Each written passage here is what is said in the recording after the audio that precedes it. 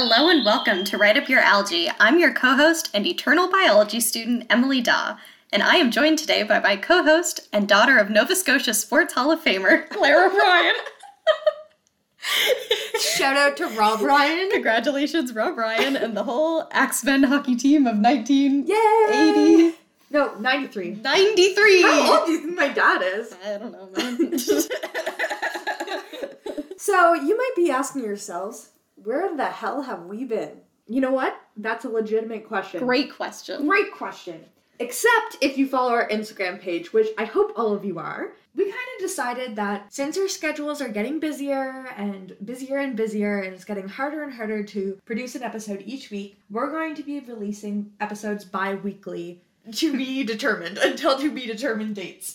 Maybe one day if things die down and, I don't know, I have more than 5 seconds to eat my supper, then we can do an episode a week. So without further ado, welcome to our second news episode, or as we call it, Biosphere Bulletin.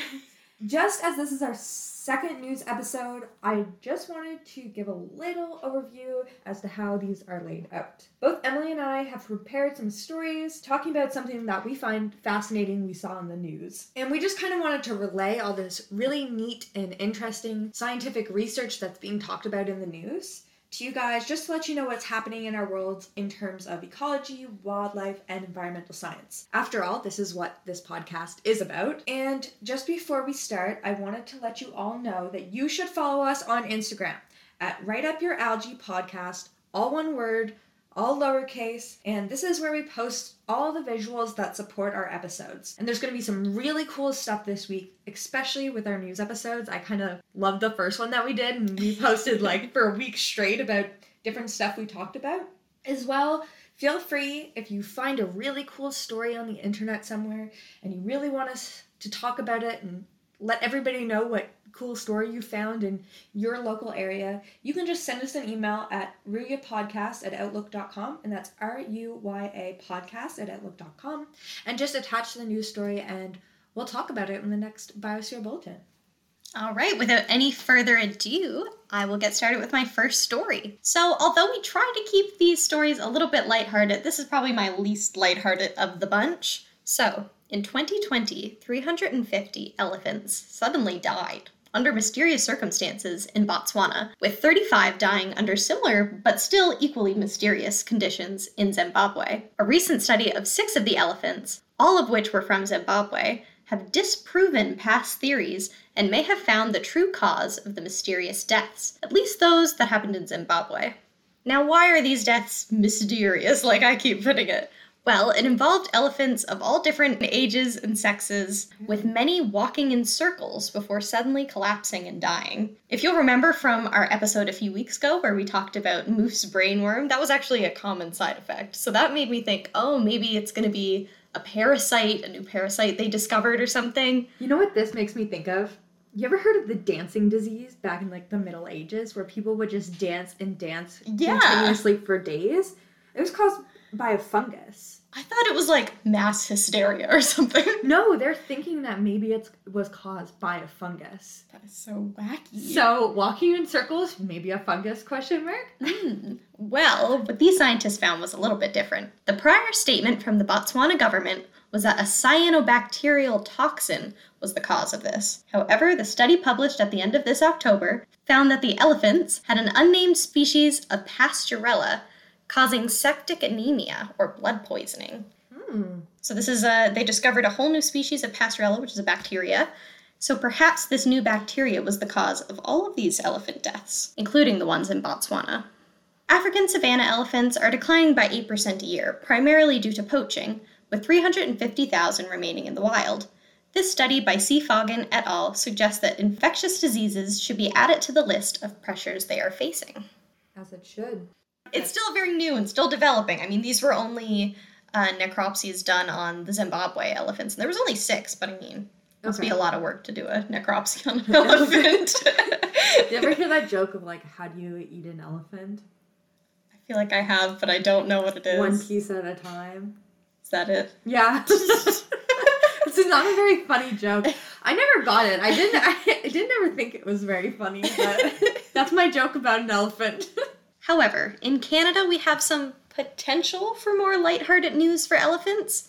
A Saskatchewan senator is making big moves in the right direction.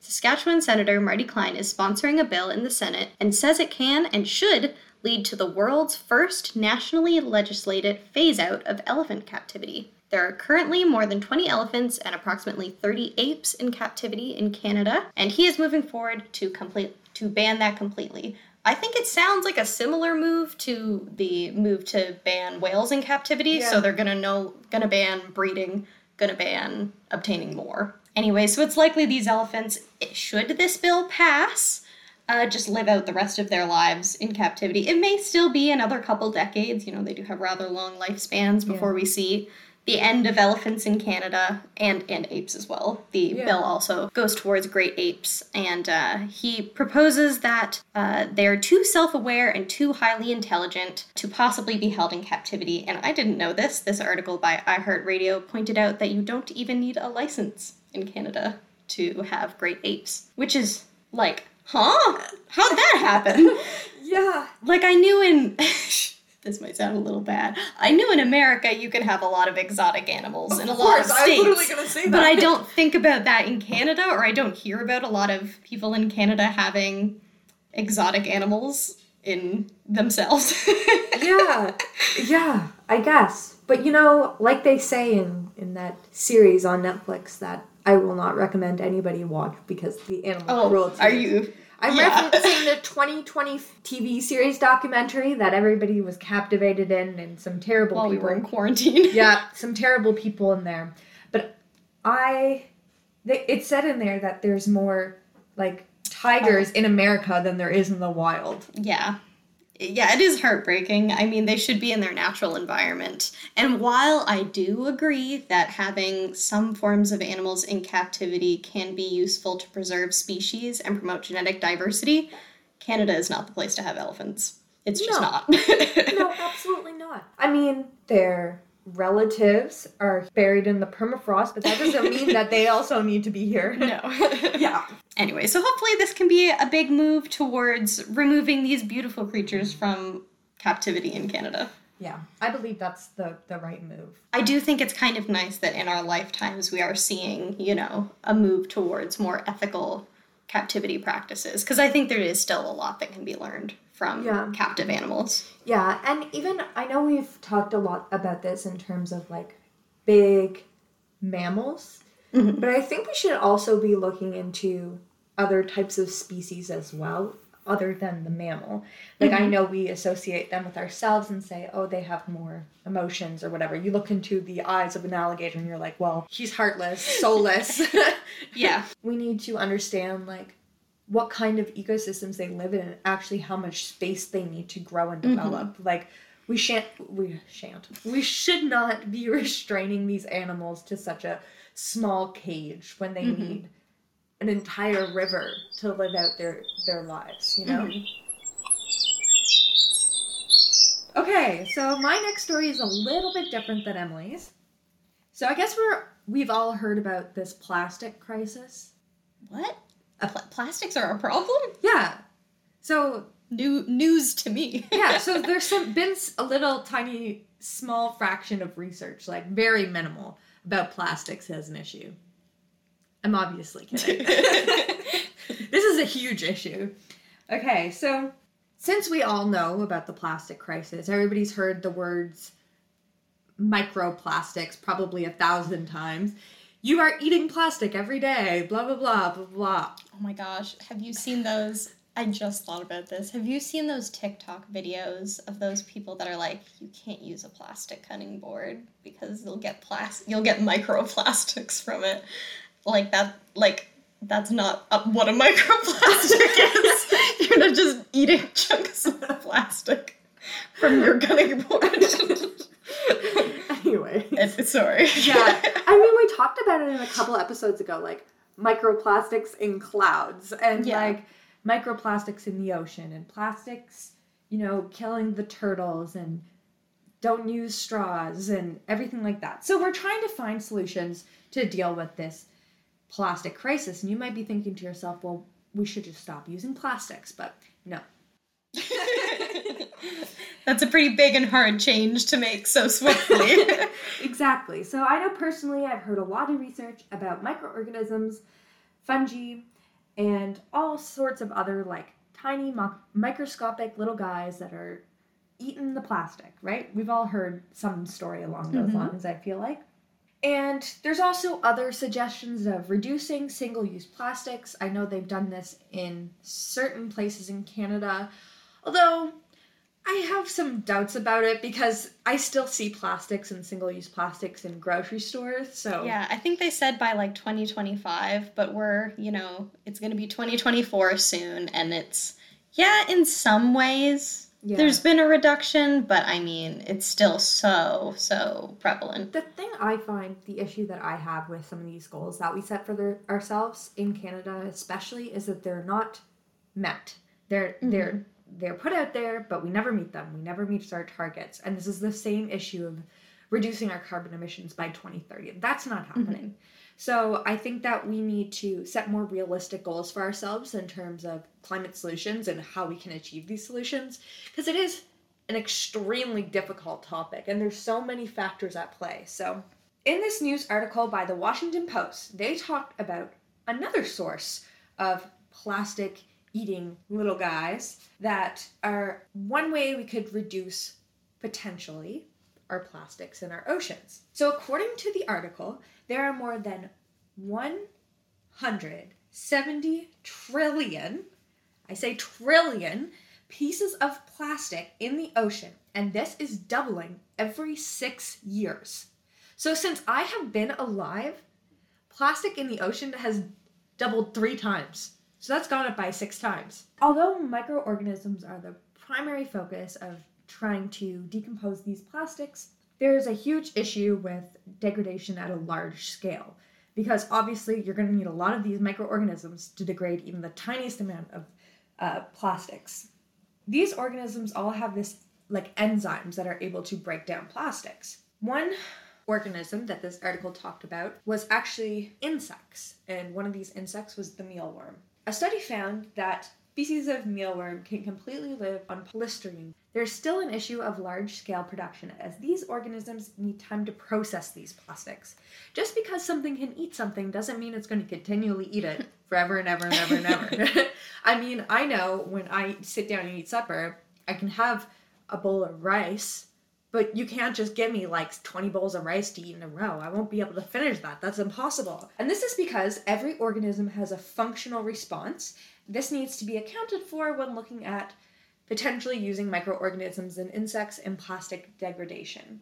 What I mean by functional response is basically the handling costs that is associated with these organisms. So the time that it takes for them to find the food, the time that it takes for them to eat it, and the time that it takes for them to digest it before moving on to the next meal. Mm-hmm. It's important to note that although these studies are super interesting on ways that we can reduce plastic, especially with these like beetle larvae they talked about in the article, mealworms, different types of insects. Most of this is happening in the lab and on a laboratory scale. Mm-hmm. And industrialization of these naturally occurring organisms that can decompose plastic with their enzymes is far from being a commercialization process. Therefore, obviously, we need more interest and more research. But personally, I think the best way to reduce our plastics in our oceans is maybe not to use them anymore. Yeah, that is a good thing to point out, though, the idea that just because something has been proven or works in lab does not mean it has any real-world application at all.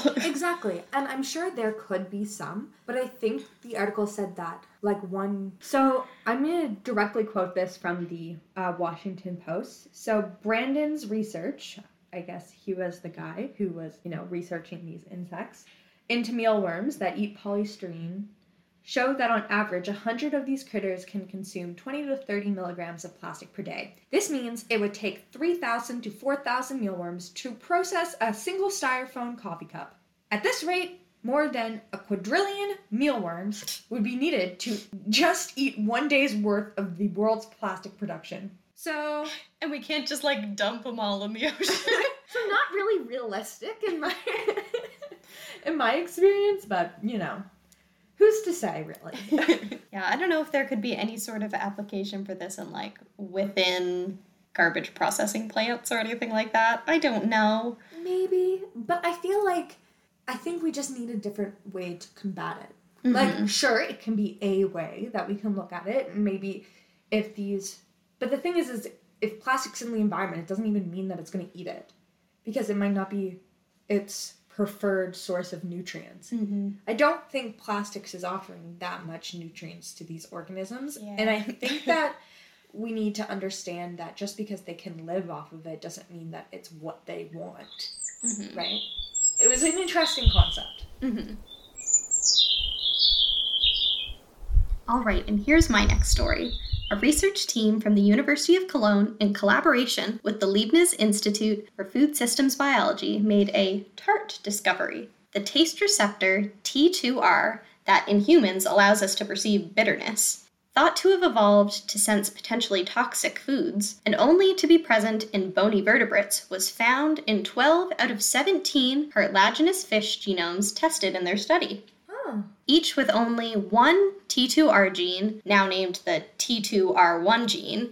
The researchers suggested that this may be the original form of the bitter taste receptor, unaltered by gene duplication and subsequent different specialization of resulting receptors. The implications of this are pretty fascinating if you give it a little think, because this gives a connection of 500 million years of evolution, as that was the point of the last common ancestor between bony and cartilaginous fish. Authors then used bamboo and cat sharks to test their ability to taste substances that humans detect as bitter, and found that 11 out of the 95 samples, including things like stomach bile, could activate this ancient version of the bitter gene. While this may seem like a low success rate, it still displays that this feature has been so significant that it has lasted hundreds of millions of years of evolution and still remains relatively the same. That is really interesting. I thought it was pretty cool too. That is so cool. Yeah, I was like, it's so interesting because I guess testing our foods for if they're toxic or not doesn't seem like something we encounter much today, but it's obviously something that any sort of foraging creature would, it would be pretty useful for, you know. And it's interesting that sharks need it too as well.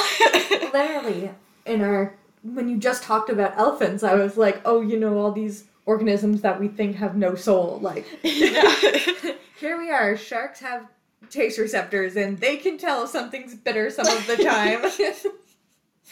Yeah. That is super cool. I don't know, I think sometimes when we think about evolution, it hits me in the heart a little bit because it's so interesting to think how connected we really all are. I know, and as humans we think of ourselves the high and mighty. We are like the top predator. We can kill anything. Tell me I'm wrong. Anyways, the thing is we are actually so intertwined with the rest of our environment that it's insane. And when we discover things like these discoveries are just so crucial to our understanding of how we play a role in the environment and how we've evolved over the years. I don't know. It's just really fascinating. Yeah, it's like when you see like a really old algal fossil and you're like, oh, that's a cousin. That was me. My great-grandma. I see those mushrooms in the ground and I'm like, hey, I know you from a past life. We used to be besties. While we're on the topic of sharks, I did want to bring up something that I only recently learned, and I felt that I should take the time to share. So, it's widely acknowledged that sharks and rays are a struggling group of animals. However, a lot of Western people who may be well-meaning have entirely and unfairly placed all of the blame on Asian countries and the fishing for shark fin soup. And while shark fin soup fishery is unsustainable and often unethical, I'm not the first person to say this, by a long shot. And there are tons of information available on this if you ever want to look at this yourself. But the biggest killer of sharks is not the shark fin soup fishery. It is the fish fishery. It is bycatch that is harming sharks, by and large. So if I could just take this time for people to maybe stop pointing fingers to other parts of the world and maybe look at your own home countries and how we can be more sustainable and promote safer practices, locally, rather than maybe blame elsewhere to avoid accountability. This isn't to say to stop advocating against shark fin soup, but there are already a lot of people doing that. That is a really huge movement, but there's not maybe as big a movement towards Western countries who are equally and worse affecting shark populations. Yeah. And this is like a really new point of research, because this is, it had in the past almost entirely been blamed on fishing practices in Asian countries. And while they are still worthy of critique, it shouldn't be the only point of focus. Yeah, I think that happens a lot, and it's not just with the fishery industry. Mm-hmm. Okay, so this is a little sidetrack off of what we're talking about today, but in one of my courses, we're doing mercury negotiations, like international, pretending we're international, at an international mercury convention, and we're talking about how mercury should be regulated, and I'm representing the People's Republic of China. Mm-hmm. And as I listened to each country talk about why we should reduce emissions, and after the information that I have read, there does seem to be a lot of blame on Eastern Asian countries for a lot of the issues that are happening. But historically speaking, the research shows that mercury from developed countries like Canada and the United States are actually a really huge source of emissions and re-emissions every single year.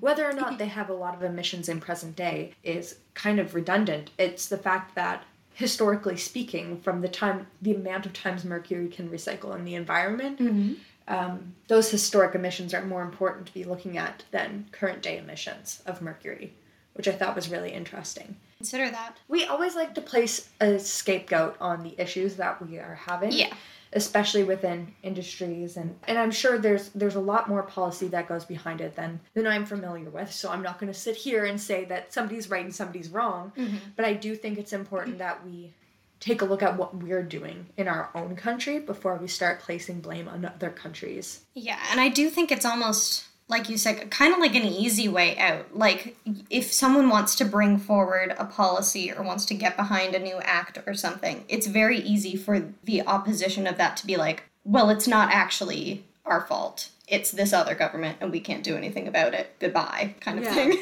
Yeah, and the thing is, too, like, we talk from a privileged standpoint. We are a developed country here in Canada. We have less to worry about than the developing nations in other parts of the world, especially considering like places in East Asia and places in Africa. And so I think that when we talk about these issues and just like talking about policy and stuff related on these issues, we really have to consider that we are privileged and we have a privileged standpoint on what we're talking about. And some of these other countries do not. When it comes to legislation, we should hold ourselves accountable before placing blame on other places.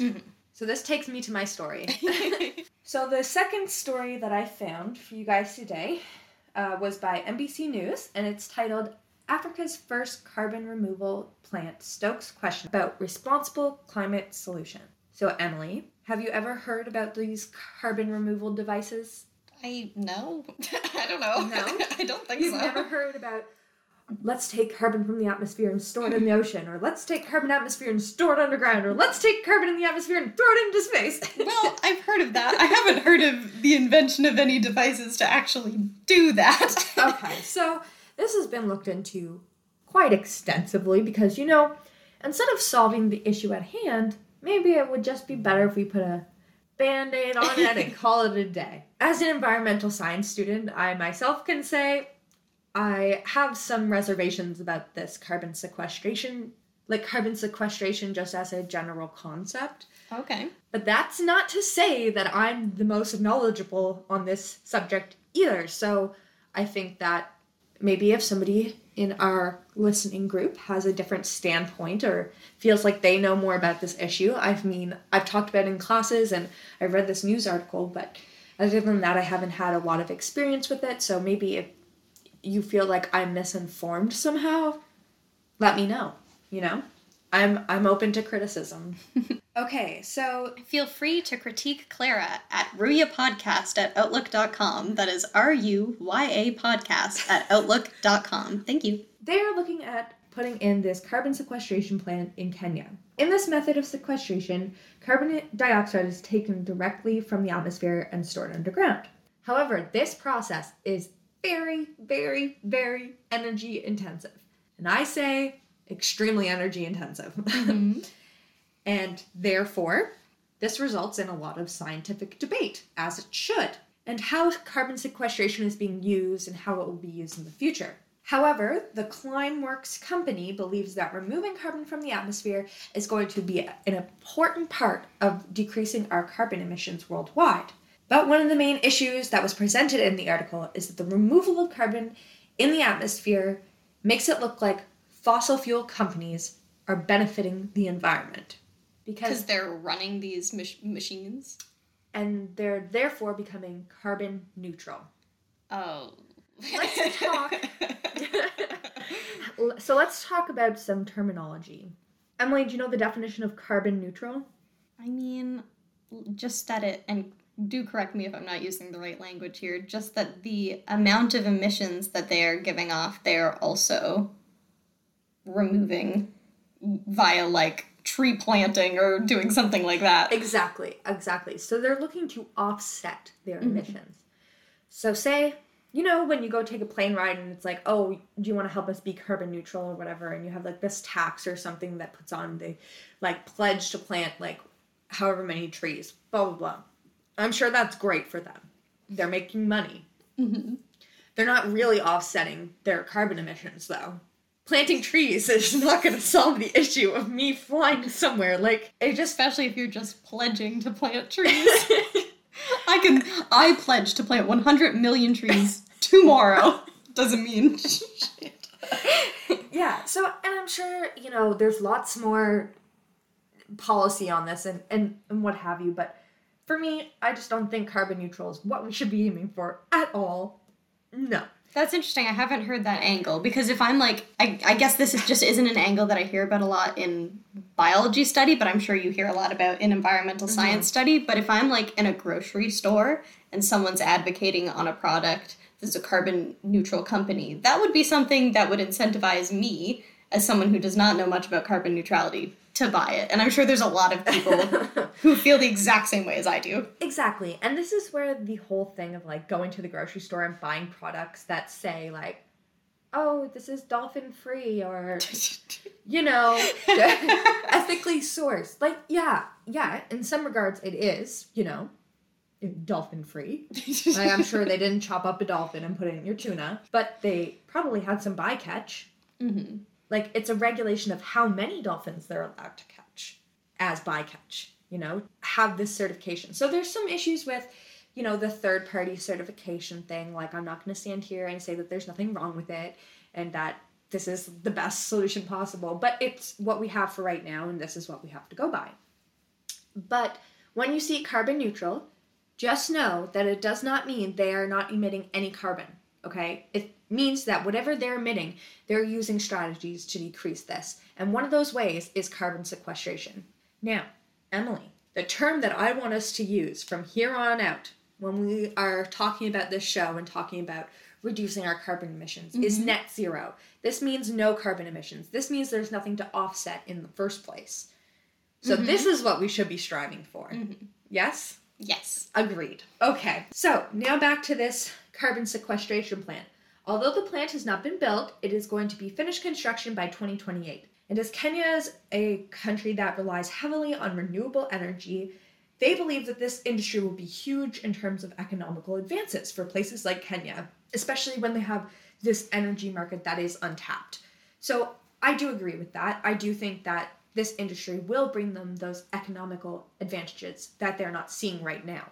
As long as northern countries aren't profiting off of these industries that they're building and these plants that they're building, and the money is going directly back into those communities. Yeah, I was just about to ask, is this is being built in Kenya? Yeah. By whom? Not by Kenya. Okay. So the thing is though, they may see some economical returns to the citizens in Kenya, which is extremely important. And like I just talked about that privileged standpoint that we have, this also needs to be taken into consideration. Kenya is still in its developing phases, and who are we to limit their development when we have our own developed country as it is? And so if they're tapping into this untapped market, then who are we to stop them? So it is kind of interesting, and there's a lot of different layers to this kinds of things. But anyway, so although it has been talked about and kind of estimated that this method of air carbon capture can possibly remove 100,000 metric tons of carbon dioxide each year, that is not even the smallest amount of what is emitted into our atmosphere every single year. Can you just take a wild guess how many tons of carbon are being emitted? 10 billion. Oh, Emily. How naive. 36.8 billion metric tons of carbon dioxide each year. And that'll probably grow. I'm not going to lie. We're trying to decrease it, so hopefully it does decrease, and rapidly, but I doubt that. So as well as this is an energy-intensive process, the costs, especially to build infrastructure, and the benefit of it seems kind of, it is unimpressive in the large scheme of things. However, as we look at ways to decrease the carbon dioxide in our atmosphere and keep predicted temperature changes worldwide below that 1.5 degrees Celsius mark, that sweet spot that we want, maybe carbon removal is a possible, not solution. Is a possible, one of many possible tools that we have in our belt that we can be using. And again, I think that there's many things we should be doing to reduce our carbon emissions, and this involves holding big corporations accountable for their carbon dioxide emissions. And as we talked about, some of these corporations will say they're carbon neutral, but we don't care about that on this podcast. We want net zero. Anyways, so this means there's no capture needed if we have net zero emissions, I don't know. What are your thoughts? I think that I don't know enough about how to not have any carbon emissions, if that makes sense. I don't know how to not do that in most industries. It's unrealistic. Yeah. It is unrealistic. I mean, certainly not in how we currently get our things like power and packaging. I know. And I mean, carbon neutral is okay, but you do have to look at how much carbon they're emitting to be needing to offset. I do wonder how they can even measure that and prove that. I don't know. It is very complex. It's not an easy thing to talk about. Net zero would be great, obviously. Let's produce no carbon every single year, no carbon dioxide into the atmosphere. But then we have other things that we need to worry about, like nitrous oxide, sulfur dioxides, mercury, methane, all these different things. We can't completely stop our carbon emissions, but at least we can reduce them significantly.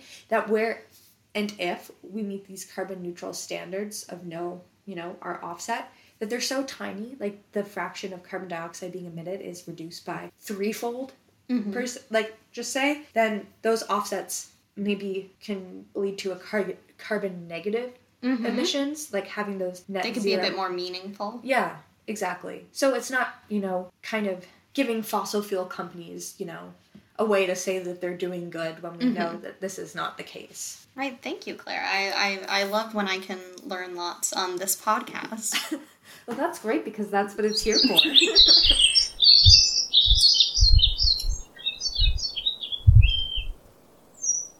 And for our last story, in 2021, the Nature Agreement was first launched between BC and the Canadian government. It proposed that by 2030, 30% of land would be protected from development and conserved to promote native biodiversity. 3 weeks ago, this deal was closed, and $500 million has been put towards achieving this goal. A large part of this agreement was to protect old-growth forests known to BC, which have been lost over the years due to logging. We love our old-growth forests. If you live in Nova Scotia, I know there's a project on old-growth forests. Oh, it's interesting. They're going to the government of Nova Scotia with this petition. I've signed it, and Zui has signed it. Maybe we can put it on the Instagram. If I can find it. So important to protect our old-growth forests. You have absolutely... I have no idea how important it is. I know of the importance of it, but there's so much to be to discover there. Even certain species of fungi, they only grow in old-growth forests, and these fungi have untapped potential into medicinal uses. It's insane. But anyway. And it's such an incredibly devastating loss to lose them because yes, in 100 years you can regrow a forest, but you can't regrow thousands of years of biodiversity. Just imagine one of those trees that grow for even in Nova Scotia, we have trees that grow 300 years. That is a lot of carbon. And we talked about just then about carbon neutral, carbon emissions. Chopping down one of those trees is going to release so much carbon. Those roots hold in the ground, prevent soil erosion, prevent that desiccation. Protecting our old-growth forest should be #1 priority on the list. Called the Tripartite Framework Agreement on Nature Conservation, it is the first major nature agreement of its kind and will serve as a model of collaboration with First Nations to halt and reverse the loss of nature. Currently, About 15% of land in BC is protected from development and industrial activities, but the province still lacks standalone legislation to protect species at risk. The current plan will prioritize protecting these species and double the protected land in the province. Vancouver Island campaigner for the Wilderness Committee, Torrance Cost, said now the government has finally clarified this funding can be used to remove areas from logging tenures and formally protect them through Indigenous leadership. They have no more excuses and no more time to waste. And many other groups have also come forward to promote other provinces to follow suit. And I think this kind of ties into what you were talking about earlier about setting attainable goals. And I know this isn't going to be possible for a lot of countries, especially when you think about like European countries that are like almost entirely city, if that makes sense. But if you're thinking about Canada, and if you're thinking about how much unused space we have, or space that is vulnerable to be industrialized, not necessarily for people to live, because we don't have the population, but to be used for things like logging, to be used for things like mining. And to me, this feels like an easily attainable goal for most provinces, maybe not PEI. Maybe not PEI, but most provinces and territories, I feel like this is something that we could totally achieve. You talk about PEI, but even PEI can do things like, the land that's around them is getting eroded by each intense storm we have. And I think maybe setting those goals about protecting our salt marshes. Maybe if we don't, if you're in an area that doesn't have these old growth forests, I mean, look at the middle of our country, right? You have all our prairies. Grasslands have so much biodiversity, and they're most at threat. Yes, as well. I mean, yeah, it's not particularly to protect old growth forests. It depends on the province's needs. Mm-hmm. And the ecosystem needs as well. But I think that is an attainable goal. Yeah. And I think they should honestly be striving for higher, but... I was going to say, yeah, there are certainly some provinces where more than 30% I think should be a goal. But I think if other provinces can follow suit, I think that this is wonderful. Great start. It is a good start. Anyways, I hope you enjoyed this week's episode. I tried to end on a more positive note this week. That was very positive, and I am going to try my absolute hardest best to find that petition, and I will talk to all my peoples tonight that I'm going to this, sustainability goals thing at the Casey Irving Center. Right on. I'm really excited about it. Yeah, enjoy. You've got to leave soon, so let's wrap this up.